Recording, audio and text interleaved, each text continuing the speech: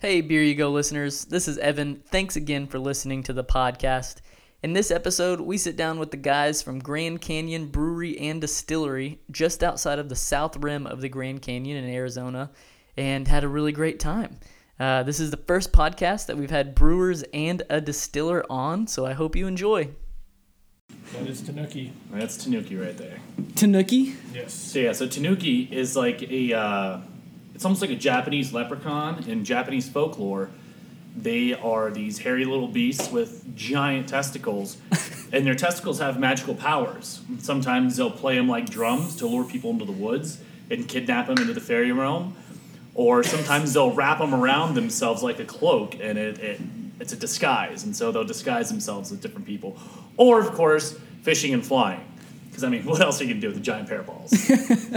So I don't think anybody has an accurate picture in their head of what we're staring at based on your description. Okay. All over. So is it? In Japanese, Tanuki means raccoon dog. That's probably... And actually, it's a real creature. And But is what this we one are a real looking one? at is not a accurate description. Or this is a stuffed model based on folklore.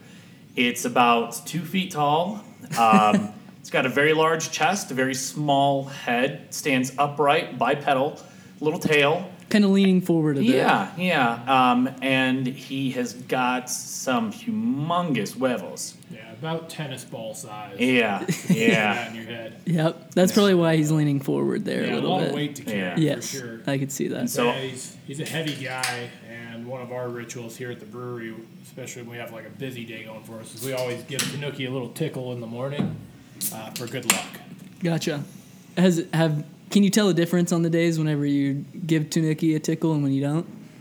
It's usually when everything starts hitting the fan that we ask him Yeah. if he tickled Tanuki. No, So we didn't. tried doing it to John, and that didn't work out well. He did not appreciate that. I could Right. see that. Yeah, that sounds like trouble. How did this get here on our table, or is there a story behind So when it came to the brewery? several years ago, I guess I still am, but I was an active duty sailor, and I was part of Operation Tomodachi, and so we were in Japan for a while, and our port was Sasebo, and so I used to go in Sasebo, and I went down a dark alley, found a little shop with curiosities, and Tanuki was one of those curiosities that I found, and this is the only belonging that I still have from my Navy days, Wow, so he means a lot to me, and to the brewery now. So. that's incredible. I feel honored to be sitting at the table with I Tanuki. should probably also mention he's wearing a Hawaiian shirt, as it's our tradition here at the brewery to wear Hawaiian shirts every Friday.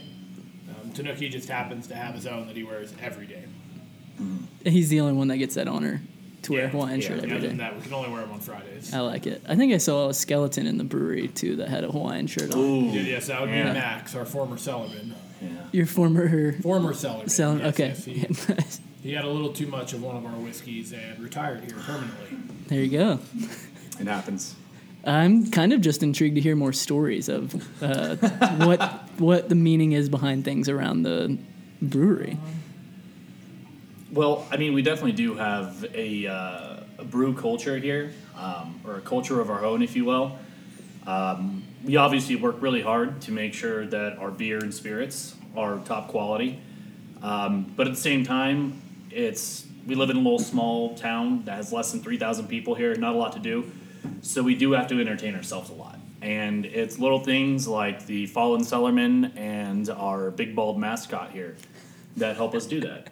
And so if you're on our Instagram, you'll see us doing a lot of hijinks, hosing each other down, pranks, stuff like that. And we have a good time. We do. That's awesome.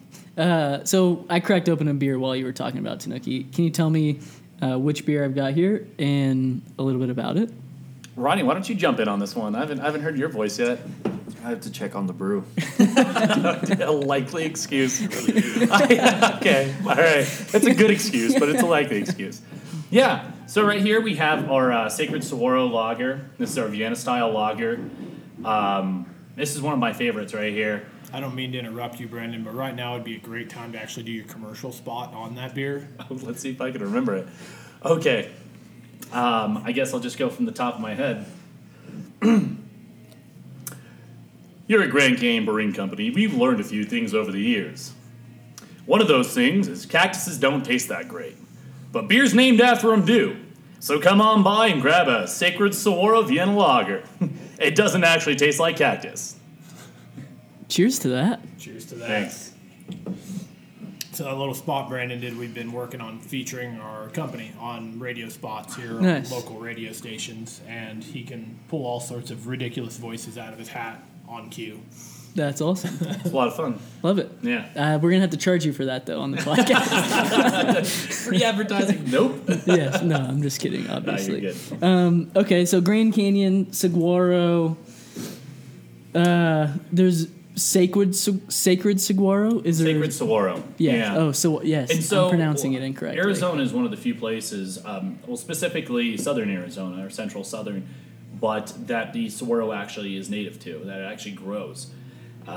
So, I mean, obviously, when you think of Arizona, you think of the Grand Canyon and you think of saguaros. Yep. And so we decided to incorporate that into our logos, into our name. I mean, we're all about incorporating Arizona culture into our brews, beers, and spirits. So yeah, but no, it's a traditional Vienna lager. It's a little bit sweet, it's toasty, very malty, and it's good for summertime, wintertime. It's one of my favorites. It's a go-to beer, especially when it's in a nice 16-ounce can like this. You can go ahead and really I'm enjoy going to have to it. charge you again for Yeah. that. I'm just kidding. For those who don't know, outside of Arizona, the saguaro is the official state cactus, and you see this picture of it there on the can. And It's the stereotypical cactus I think you think of whenever you think of It a is. cactus, but it's not Yeah, the kinda only. arms out. Yeah. Yeah.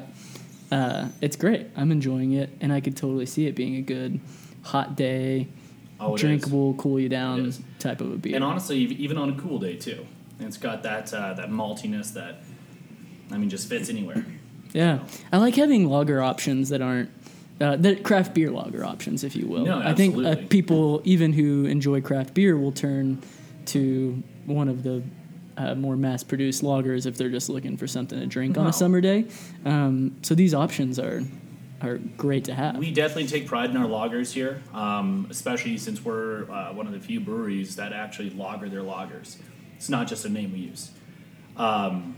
So this guy, we actually lagered for, I think it was 2.5 months. So we took our time on it, and it turned out fantastic. So walk me through what lagering means whenever you're saying you're lagering something versus not lagering it. So a lager, or lagering is a process. Okay. So, you'll have a Pilsner or something similar, and that is a style of beer, but a lager is a process that you go to, which is essentially cold storage. So once we are done with the beer, we'll go ahead and dump all the yeast off, and we'll keep it crashed for at least a month and a half, ideally 2, though. Cool. Yeah. And that process of keeping it cold as you cold cellar it before it actually gets packaged is part of what develops a flavor profile of the beer. It helps to really bring some of that malty sweetness forward that you normally wouldn't really pick up if we just fermented it as an ale. And that character really makes part of the beer. What makes it so drinkable is the fact that they do a really long lager on it. That's incredible. Yeah. So while we're here with Chris, you are not drinking a beer. I'm You've not, got something no. else in your hand. Yeah. Is this something that you've created here? This is It's worth noting that Grand Canyon Brewery is not just Grand Canyon Brewery; it's Grand Canyon Brewing and Distillery. that is correct. So what do you have right here that you're So drinking? I'm sipping on a bit of my single malt whiskey. Grand Canyon Distillery is a fairly young business. We've been running it for about 2 years now, doing a lot of white spirits, vodka, rum, gin. All of those spirits are a very short turnaround time. It only takes a couple weeks from start to finish to make them. Because they don't have to sit in a barrel, get their color, flavor, and everything. That is correct, yeah. Gotcha. Yeah, and so with whiskey, it takes at least a year in a barrel, if not much longer than that, for the whiskey to fully mature. And we're just starting to hit the point now with our distillery where some of our stock that we produced when we first launched back in October of 2017 is finally starting to mature. And so I'm sitting here just sipping on a bit of our single malt whiskey, which is essentially our Pilsner beer without any hops that our brewers actually brewed for us, and then we fermented, distilled it, and barreled it down.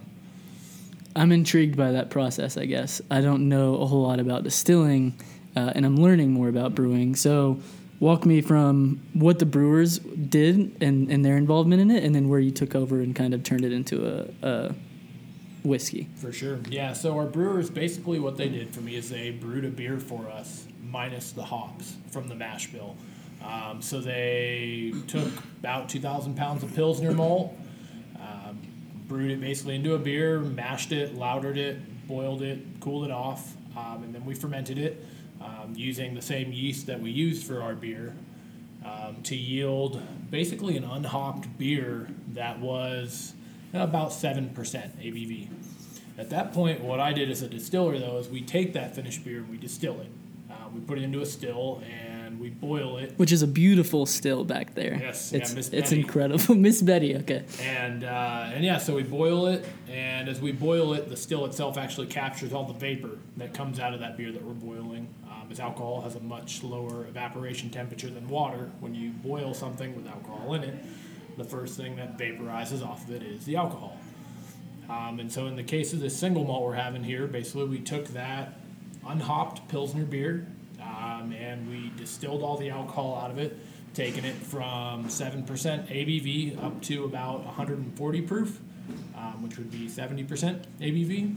And at that point, we added a little bit of water into it. We put it into a barrel to age for about 18 months. New American oak barrel that's charred on the inside, which is where whiskey gets its color from.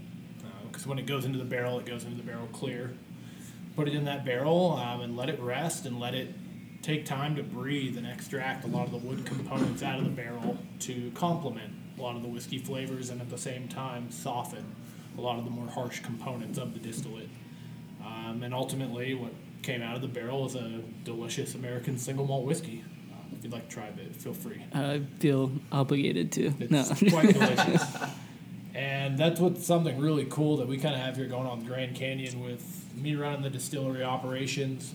And these guys, that is very delicious. Thank you. And these guys over here brewing beer is that in a lot of ways we co-utilize each other. We work together cooperatively for them to make a lot of really great beers, for me to produce a lot of great distilled spirits on shared equipment. And shared knowledge as well. There's a lot of crossover between the distilling industry and the brewing industry, and it's awesome for me to have these guys to work with. Where otherwise most distilleries I'd be on my own, running a lot of it by myself. I love you, Ronnie. So what you can't see right now is Ronnie's flipping him off right now because while we love Chris and his products, you're saying we as the brewers, because we utilize a lot of the same equipment.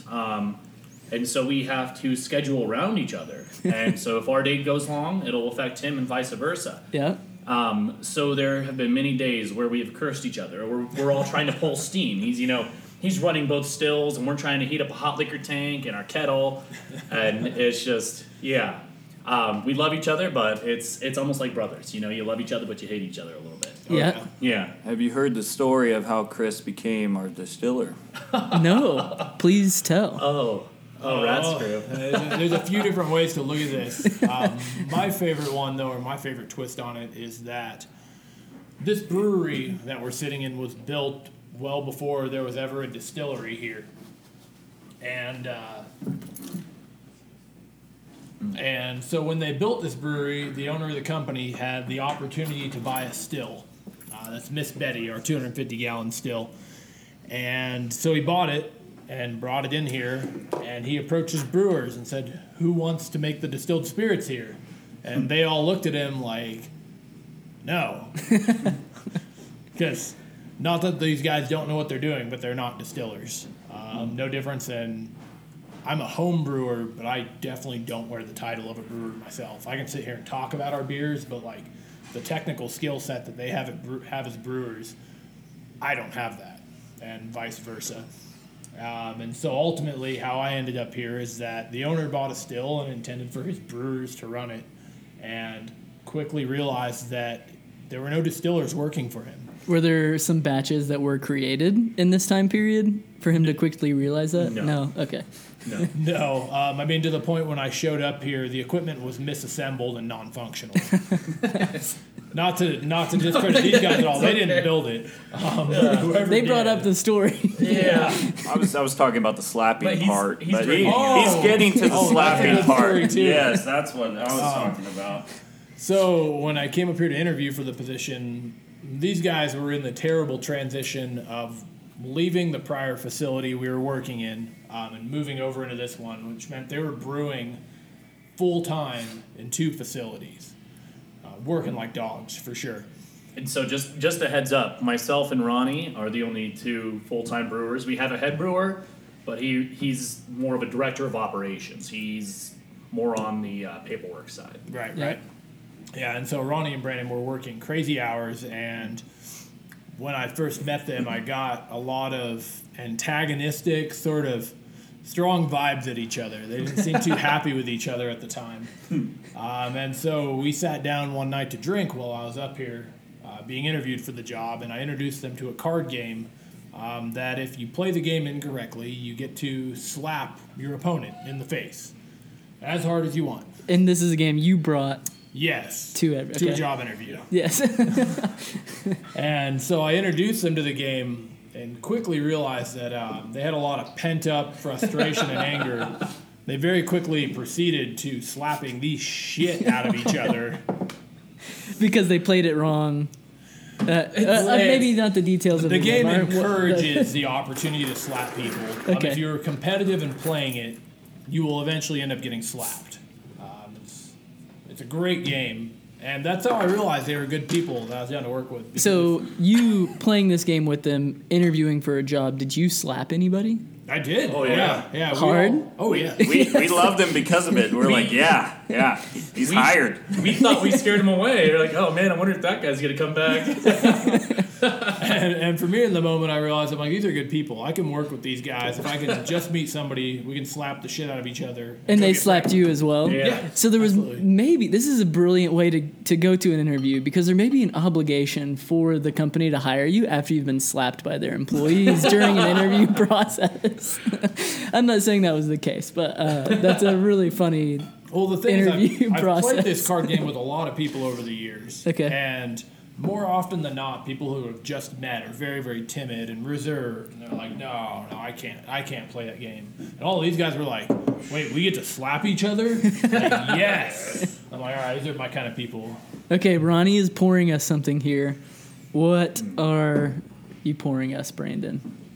Okay, since Ronnie is pouring and walking, so this is our wild saison. Now, we're really excited about this. This is one of our barrel aged projects.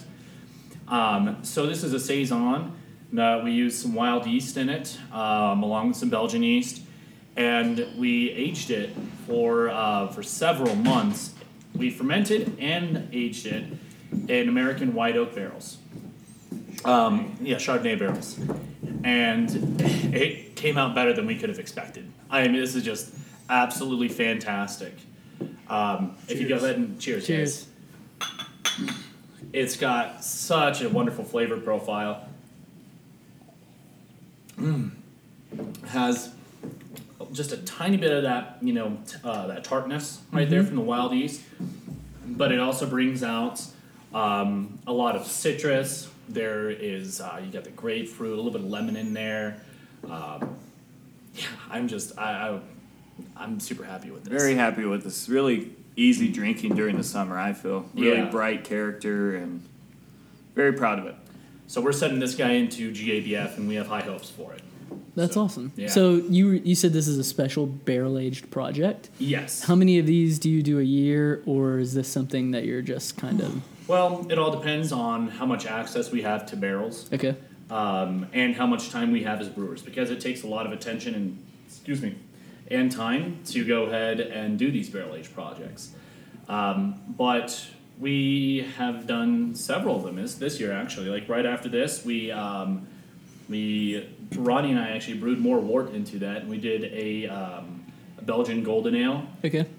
And so right now that is finishing up. We should crash that very soon. We did one that was called Direwolf. It was a brown ale, and it was kind of a sour brown, and it turned out really nice. And that was actually our first attempt at bottle conditioning as well. So that was a fun and a learning experience, by the way. What is bottle conditioning? So bottle conditioning, normally when you carbonate a beer, you are forcing CO2 into the beer through, it's called a carb stone and a bright tank. Okay. When you bottle condition a beer, what you're doing is you're adding a little bit of sugar to it, and you're going to go ahead and reactivate that yeast. And that yeast is going to, or that the production, or once that yeast devours the sugar, it's going to create more CO2 in an enclosed space, which gets absorbed into the beer. So you have a naturally carbonated beer. Is there a limit? Or real ale. Does it continue to carbonate, or is there a limit at which it stops carbonating? And so that's the thing, is measuring out just the amount of sugar that yeast will digest. Okay. And if you use too much, you can have exploding bottles, you can have overcarbonation, like you pop the top, it'll go all over the place. Gotcha. And so it's kind of hard to judge, especially when you have a beer with wild organisms in there, because you don't know how much sugar that will actually eat. And are you referring to the wild yeast? Yeah. Okay, so you mentioned wild yeast and then a different type of yeast. What defines a wild yeast? Ronnie, you want to take that? Yeah, I'm going to make you talk one of these times. You got it. Okay, so I got like 2 minutes and then I got to run down. So Come on, let's hear it.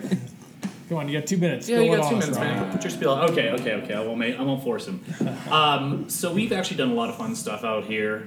We've actually gone out and collected wild yeast from around northern Arizona. Okay. And we've propped it up by putting it in just small amounts of wort and tasting it, finding profiles that we like, and reusing that. Mm-hmm.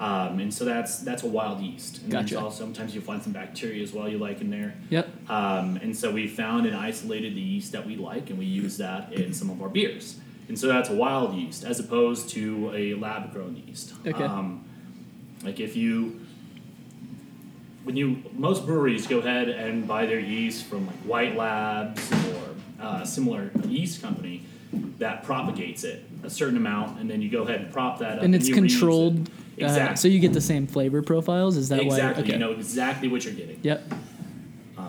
But But yeah, not- with wild yeast, it's you can try to find what you like, but yeah, sometimes it can be a little bit unpredictable. Gotcha. our first one, Direwolf. This is Rodney. I am speaking. Our first one we did with the Direwolf was really hard to judge, and we totally got the sugar wrong, completely. And we had overcarbonated beer. It seems to die down quite a bit now, but that was this big learning experience we had to do. Yeah, which I imagine just in brewing, the more you're in it, maybe the less that happens, but starting a brewing process, the amount of times you have to do something wrong to get something right happens often, or is it just... We try to control that. Okay. Yeah. So before we do anything big, we like to do smaller batches. Yep. To if we do make any mistakes, to try to minimize the damage, because you've seen our fermenters out there; those are all 120 barrel fermenters. So if we messed up on a beer like that, that'd be tens of thousands of dollars of beer down the drain. Yeah. Is it just math, taking something from a small batch to a large batch, or is there more to it than mathematics of... So it's definitely about multiplying. scaling it up. Okay. You find a recipe you like, and then you do scale it up. There will be differences, especially on the hot side. Finding exactly how efficient your brew house is, all of that will be affected. But go ahead, Ryan. It looks like you want to talk. So, for example, our trail hike, me and Brandon, we worked on it on 5-gallon batches, right? I think we got up to 15 gallons. And then finally, we're like, okay, we like the recipe, we like it, we like the hop profile, we like everything that's going on, so we scaled it up, and now it's in the can. But it all starts just like that. Right now, we're working on a brown ale that we're going to do with the coffee roast company. What is it? Peizoto. Peizoto. Yeah, Peizoto. We're going to go work on a brown and do a coffee brown with them. So it starts off with the 5-gallon batches, though, first. Yeah. Yeah. That's cool. Same exact thing as a home brewer. We come back to the roots. Yeah. That's awesome. And so in a can means that you're distributing some? Definitely. Okay. Yeah. So, yeah, we used to just do 4 different beers in cans. But we got a really talented graphic designer, and if you look at these, I mean, they're absolutely beautiful. That is a sexy beer can. It's a limited color scheme. It's very minimalist, but at the same time, it really pops at you. Totally. And it goes with, is this a picture of the Grand Canyon here on the can? Graphic rendering of it. Yeah. And the Trail Hike, I don't know if these guys mentioned or not, it's a session IPA. Gotcha. Which is basically a low ABV, a little bit lower of a hopped IPA that is sessionable, where you can have a couple of them and not be crawling around on the floor because you're drunk off a strong beer. And so Ronnie and I are really proud of this one too. It's only 24 IBUs, so there's a lot of people out there I hear, like, I don't like IPAs, they're just too bitter for me. Yeah. In that voice, exactly. Yeah. And so I'm like, well, you know what? Go ahead and try this. And so with this, you get a little bit of citrus, you get melon character from the dry hops that we use. We use Hallertau Blanc and Amarillo in this, and so it has a kind of a fruity, melony character to it, without that heavy hit in the face, punch in the face IBUs. So it's an IPA everybody can drink. That's awesome. And you can get it pretty well everywhere in Arizona. I believe it's going into quite a few grocery stores now, as well as convenience stores. And you can also get it in a tall boy format, the 19 2-ounce can. Oh, yeah. In the 19.2, is that bigger than the 16? Yeah. I don't know if I've ever had a beer out of a 19.2. We'll show you one. Okay. Stadiums carry 19.2s. So Don't try shotgunning it, though. It's not a good idea. Yeah, we've confirmed. It's speaking from really experience. hard. Or beer mile, don't do that with it. Yeah, too big for a beer mile or shotgunning. And, you can get them in Chase Field, which is the baseball stadium for the Diamondbacks, as well as the Coyotes Stadium, which is the hockey team of our state. Mm-hmm. And the Session is the only one that's like that? Or you have a lot of beers right now that are distributed? Pilsner, which is in a 19 2-ounce can, as well as a 12. And same thing, you can get it in the 2 major sports stadiums. Not in the football stadium yet, but got baseball and hockey covered. Nice. That's awesome. But shotgunning them, terrible idea. One of our traditions whenever we can a new beer. For instance, this was the first year we did the Vienna Lager. in a can. Earlier this year, or I think it was last year actually, wasn't it? We did an IPA called Meme Wars, and then we also did. What else? That's a great name. Our Overnight and our Deep in the Green. And who's in charge of naming these? Or is it just a team effort? Okay. We just kind of throw darts at the wall till something sticks. Nice. That's great. But so we kind of have a tradition. Once we finish the first canning run, we go ahead and we all get together and we shotgun a beer. We learned with the 19.2s that it's not possible or a good idea. Yeah. Even with the Pilsner, it's still not a good idea. Too much beer. Yeah, that's a lot of beer. 20 ounces down the hatch. Yeah, in the morning before you start brewing, right? Of course. Sure. Yeah. Always AM, never PM. It's always AM. That's awesome. So, I'm gonna go back to something real quick. The brewery and distillery together. The combo that you told me about seems like it works well, and it doesn't work well because you're using the same equipment. Yeah. But why aren't more people doing what you guys are doing? What is it that would stop a brewery from A lot distilling? of it is actually state law. Really only in the past 8 years has craft distilling become a viable business model due to changes in state laws. For Arizona specifically, or are these state laws the entire U.S. There are still a lot of states to this day where a craft distillery is not a viable business model because of the very strong restrictions that are written on distillery law. A lot of stuff held over from Prohibition. Okay. And that's part of why you don't see a lot of it is that in some states it just doesn't work. The numbers just don't pencil out. Here in Arizona, it works out well because as a craft distillery, we're able to self-distribute. which you aren't in a lot of states. Gotcha. And we're also allowed to actually operate in the same building. Okay. A lot of other states, you can't do that. Gotcha. And ultimately, it's that we have very distillery-friendly laws here in our state that make it possible. There are a lot of states where it just can't happen yet, and nobody's lobbied yet to change those laws. The laws here in Arizona only changed in 2015 to make it possible. And Wow. Yeah. It's not that long ago. No, not at all. There's a distillery in Atlanta called AWS Distillery, and I talked to one of the guys there, and he said, he gave me this picture of distilling today is maybe where brewing was 50 years ago. Yeah. And there's a lot of room to grow in that area. Is that kind of like the laws changing, I think, is the main thing. The laws have come a long way. I know in Georgia and in every state we've been in, the laws are slightly different. We don't have a podcast from Utah because we were in southern Utah and it was somewhat difficult to find a brewery. You got Moab Brewing? That's about it. Yeah. Yeah, so the laws are different in every state, which makes it difficult for brewing, but they've come so far, especially in the last 5-10 years. Yeah, absolutely. And so do you see that on the horizon for distilling, or? I think it's changing a little bit. Okay. The big thing that we don't have the advantage of as brewers or as distillers that brewers have always had is that it's still illegal to home distill. It is not legal anywhere in our country with the exception of like a county in Missouri where you can... Missouri, sir? Missouri? Missouri.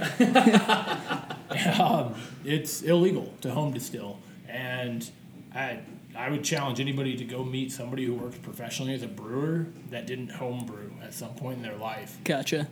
Where for us as professional distillers, I'm a professional distiller, and that's all I can actually say about the topic. Yes.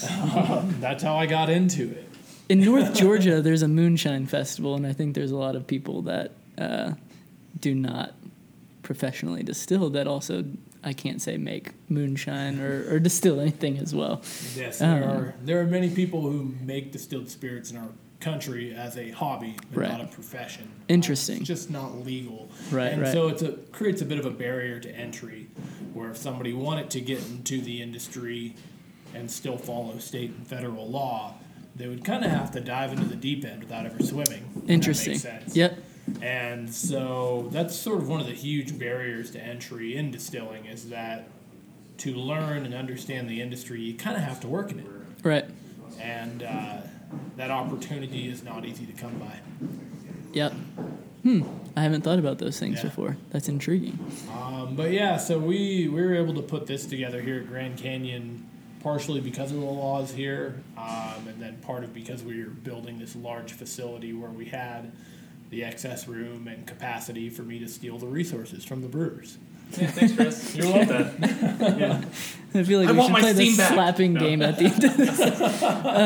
And so there's also this building out near the parking lot that's being built, and I was Yes. told before we started this that that's going to be a storage house for a lot of what you're working on with the distillery. Yeah, so the big focus of our distillery is bourbon whiskey production. Okay. I love bourbon. I'm professionally trained, didn't figure it out at home, in the production of bourbon whiskey. And we make a lot of bourbon here using Arizona-grown corn, doing traditional sour mash bourbon produced using blue corn that's grown here in Arizona. And bourbon whiskey takes anywhere from 2 to 6 plus years to mature in a barrel. And as you can imagine, you have to have a lot of it Right. to have enough to fulfill the demand when the time comes that you come to release it. And so that building that we're building out the way is basically going to be eventually our barrel rick house, where we just lay down our bourbon in there to age and try to manage temperature and humidity to create an ideal climate for it to mature as quickly as possible, and just fill it up with barrels. By the time we actually start selling bourbon here, that warehouse will probably be full of about 500 barrels of bourbon. That's incredible. Yeah. How long in the future, if you can say or estimate, or if you don't want to, that's fine as Based well. on but- my observation of our climate here, climate, temperature, and humidity, and the fluctuations of such play a huge role in the maturation of whiskey.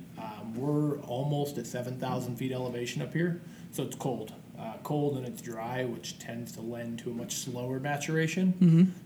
Based on my general observations of our climate and the first year of maturation of our bourbon, we're probably looking at it being at least 4 years old before it's ready, Gotcha. which is unfortunately part of the waiting game. Yeah. But Are you losing as much of the angel share in that time period as you would in a different climate, or the same amount that you would if you were in Kentucky? In our case here, we actually lose quite a bit more due to the lack of humidity. Gotcha. And so we artificially manage our humidity here and try to drive it up as much as possible. Normal humidity in Kentucky swings around 50% year-round. We're closer to 20. Okay. And so we do everything we can to keep it humid because otherwise those barrels would be dry in 4 years. Interesting. Yeah. That's crazy. It is, yeah. Yeah, the barrels breathe a ton, and the drier it is, the more they breathe. Right. Which is good for the maturation, but if there's nothing left in it in 4 years, then It's going to be an expensive bottle exactly. at that point. Super expensive bottle. Yeah. Cool. Hey, what's coming up on the horizon for the brewery? Any new beers you're working? You told me about the brown ale you're working on. Any other things coming up? You guys We wanna talk about have the pumpkin? Wheat Whizzle coming up too as well. Yeah. Actually, I just put off a couple kegs and a cask. We're doing one of the biggest festivals here in Arizona is called Real Wild and Woody. It's where I describe it as a place where brewers get to go and show off. Okay. So we get to go ahead and bring a lot of fun stuff that is a little bit more rare. And so we actually did a barrel age project with some of Chris's barrels. And so we did you probably heard of barley wine, right? Yep. Well, we decided to go away from the traditional barley wine, and we did a wheat wine, which the primary ingredient is malted wheat. And so we did a wheat wine, and we aged it in, I think they're rye, well, the one that I just kegged was a rye whiskey barrel. And, man, we let it go for about 4 or 5 months, and it is absolutely delicious. I cannot wait to taste this cask. And so a cask is kind of like a bottle conditioned beer. You prime it with sugar, you enclose it, and you let it naturally carbonate. In England, it's very big. It's called the Real Ale movement. But so we've got that coming up. We've got a fun one we do with some of his Sonoran blue corn. It's called Purple Nurple. The blue corn actually gives it a purple color. And then we use the same bacteria in the corn to go ahead and allow it to sour up. Basically drop the pH down, create some lactic acid, and it tastes really interesting, really good. It was a big hit last year. The name helps too. Absolutely. People come up and you offer them a Purple Nurple at a beer fest. Everybody says yes. And Ronnie and I just brewed this on Friday. It's not a fun beer to brew, but it's a great one to drink. Is our pumpkin ale, and so it's our pumpkin porter. What makes it not fun to brew? So it's about our mash tun only has, or our lauter tun only has so much room, and we really overloaded it. We used about 3,000 pounds of malt, and then on top of that we used real pumpkins, and that kind of makes the mash sticky. Yeah. So normally our runoff, which is basically draining all that sugar water out, that'll take maybe 2 to 4 hours, anywhere between. This one took 12 hours. Wow. Yeah, and so that was fun. I'll leave it at that. But you make a kind of an event out of it. it's a really popular one. People love it, and this is going to be the first year that we're distributing it. We're going to go ahead and make. I think we're doing 12-ounce cans or just 16-ounce cans. Yeah, so just 16-ounce cans, and we're really looking forward to that. That's awesome. Yeah, so look for the beer can with the pumpkin on it. Yeah, it looks really cool. Pumpkin Springs Porter. Pumpkin Springs Porter. Yeah, and we named it Pumpkin Springs. There's a rock feature that exists down in the Grand Canyon called Pumpkin Springs, where it's a spring that leaches out, I don't remember the chemical that's within the water, but it makes this giant rock look like a pumpkin the size of an RV down in the bottom of the canyon. And it's a very, very well-known feature that exists within the Grand Canyon. Okay. Don't try to drink that water because I think it's arsenic. Oh, there you go. That's a good note. Yeah. And, So just don't lick that was rock. not Do not used lick in that the making rock. of the beer. Yes, no arsenic involved. In this pumpkin spice beer. Don't worry. And so as our sort of fun take on, taking the classic pumpkin beer and really, paying homage to one of the amazing features of the Grand Canyon, minus the arsenic. Yeah, definitely. Yeah. And that's another thing. We obviously, the Grand Canyon is our livelihood. Not only did we name our brewery after it, but we also live 50 miles away.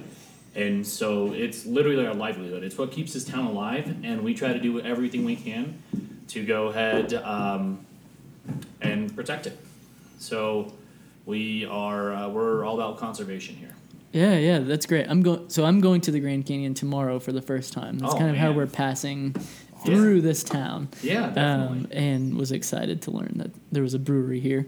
Yeah. Our friends at Dark Sky recommended coming over here. So, yeah, I'm just excited. I don't even know if there's a question I have about the Grand Canyon. But being Grand Canyon Brewery, I would guess that you get a lot of traffic from people like myself coming through the town to go to the Grand Canyon. And then you've got distribution set up as well. But is the operation here mostly people coming through to visit the Grand Canyon, or do you have a lot of local community coming in as well? So it's definitely a mix. Now, the majority of the business coming through town is tourists. I mean, we get millions of people that come through this little town each year. So that's definitely a large percentage of it. But we also like to, cater to a very local-friendly environment as well. We all live here. We don't leave that often. And so we like to go ahead and, we like to help each other out. That's awesome. In a small town like this, you really do. You have to. Yeah. Okay, and so then people can find your beers all around Arizona through distribution channels, the ones that you've canned in 16 ounces and 12-ounce cans. Yeah, you can get us just about everywhere. Walmart, Fry's, Safeway, Total Wine. That's beer and spirits. Just about any restaurant, any convenience store. With any of them, I mean, you go into them, they don't have it. If you ask for it, they can get it. That's awesome. I believe we're the second largest independent brewery in our state. I think it's third. Third. Oh, sorry. It's okay. Pushed somebody Next off the podium. year. That'll be accurate. But and we're independent, which is an important thing to us. Independent, veteran-owned company. Where we're not members of AB InBev or Molson Coors. Yeah. As we look up what breweries to go to around the country, we go to craftbeer.com and pull up that map because it very distinctly shows which ones have the independent craft seal. Absolutely. And we want to go support businesses and breweries that are taking those steps. And then you're also supporting the local economy, which is really cool, which we really appreciate. Yeah. And I've said this in other podcasts, but we really get a good feel for the local community at breweries because it's where people gather. Absolutely. And it has been that way for a very, very long time. People gather around beer, share life together. So it's really cool gathering around beers at local craft breweries. So that's great. We can find those beers there. Where can we find the spirits? It's about the same. Okay. We're all throughout the state of Arizona. Walmart, Safeways, Fry's, convenience stores, bars, restaurants. Cool. A few more years before there's some bourbon. Yeah, it'll be a couple more years. We're going to be releasing our first aged whiskey in fall of this year. Okay. It's a single malt whiskey. It's actually the whiskey that was made from the beer that these guys brewed. Cool. Super small batch, like 500 bottles. As we were starting off the distillery, we started small and very conservative, where our first year we only did like 40 barrels of whiskey, mainly because we were trying to get sort of the cash flowing, selling some of our white spirits to pay the bills for making whiskey. And we're finally at that point where we're just starting to reap the benefits of those first barrels of whiskey we laid down, but there's not a lot of it. And so this first release we're doing, which will be our only whiskey release in 2019, is literally like 600 bottles. Nice. That's it. Yep. So get one while you can. Yeah. If you see it, get it, because when it's gone, and there's not going to be another one until next summer. Nice. And I'm excited about it. It's a really, really good single malt whiskey. And part of it is that we're using great ingredients and good brew process and good distillation to truly make world-class spirits. Awesome. And I think it shows. Cool. Well, grab a Grand Canyon Brewing beer wherever you can, and a spirit as well. Yeah. And thanks for having us out today. Absolutely. This was a blast. Oh, yeah, definitely. Really fun to always get together with people over a beer, Well, whether it's recorded or not. I love any chance to put all the work on Ronnie and sit and talk. So, yeah. So You're doing a great Ronnie. job, Ronnie. Yeah, have a great weekend. Yeah, thanks, Ronnie, for Thank making all you. this beer. Burr, burr, burr, burr. Yeah, Ronnie, doing a great job. Have a great weekend. Yeah, cheers. It's Cheers, Monday. guys. I have coffee. That works. Hey, thanks again for listening to the Beer You Go podcast. Hope you enjoyed that interview with the guys from Grand Canyon Brewing and Distillery. Remember, Sticker Mule helps us out. They give us stickers to pass out at all the breweries we go to, and they are the best stickers that we have found. Check them out if you want some stickers for your brewery or for anything else that you might want on a sticker. Until next time, cheers.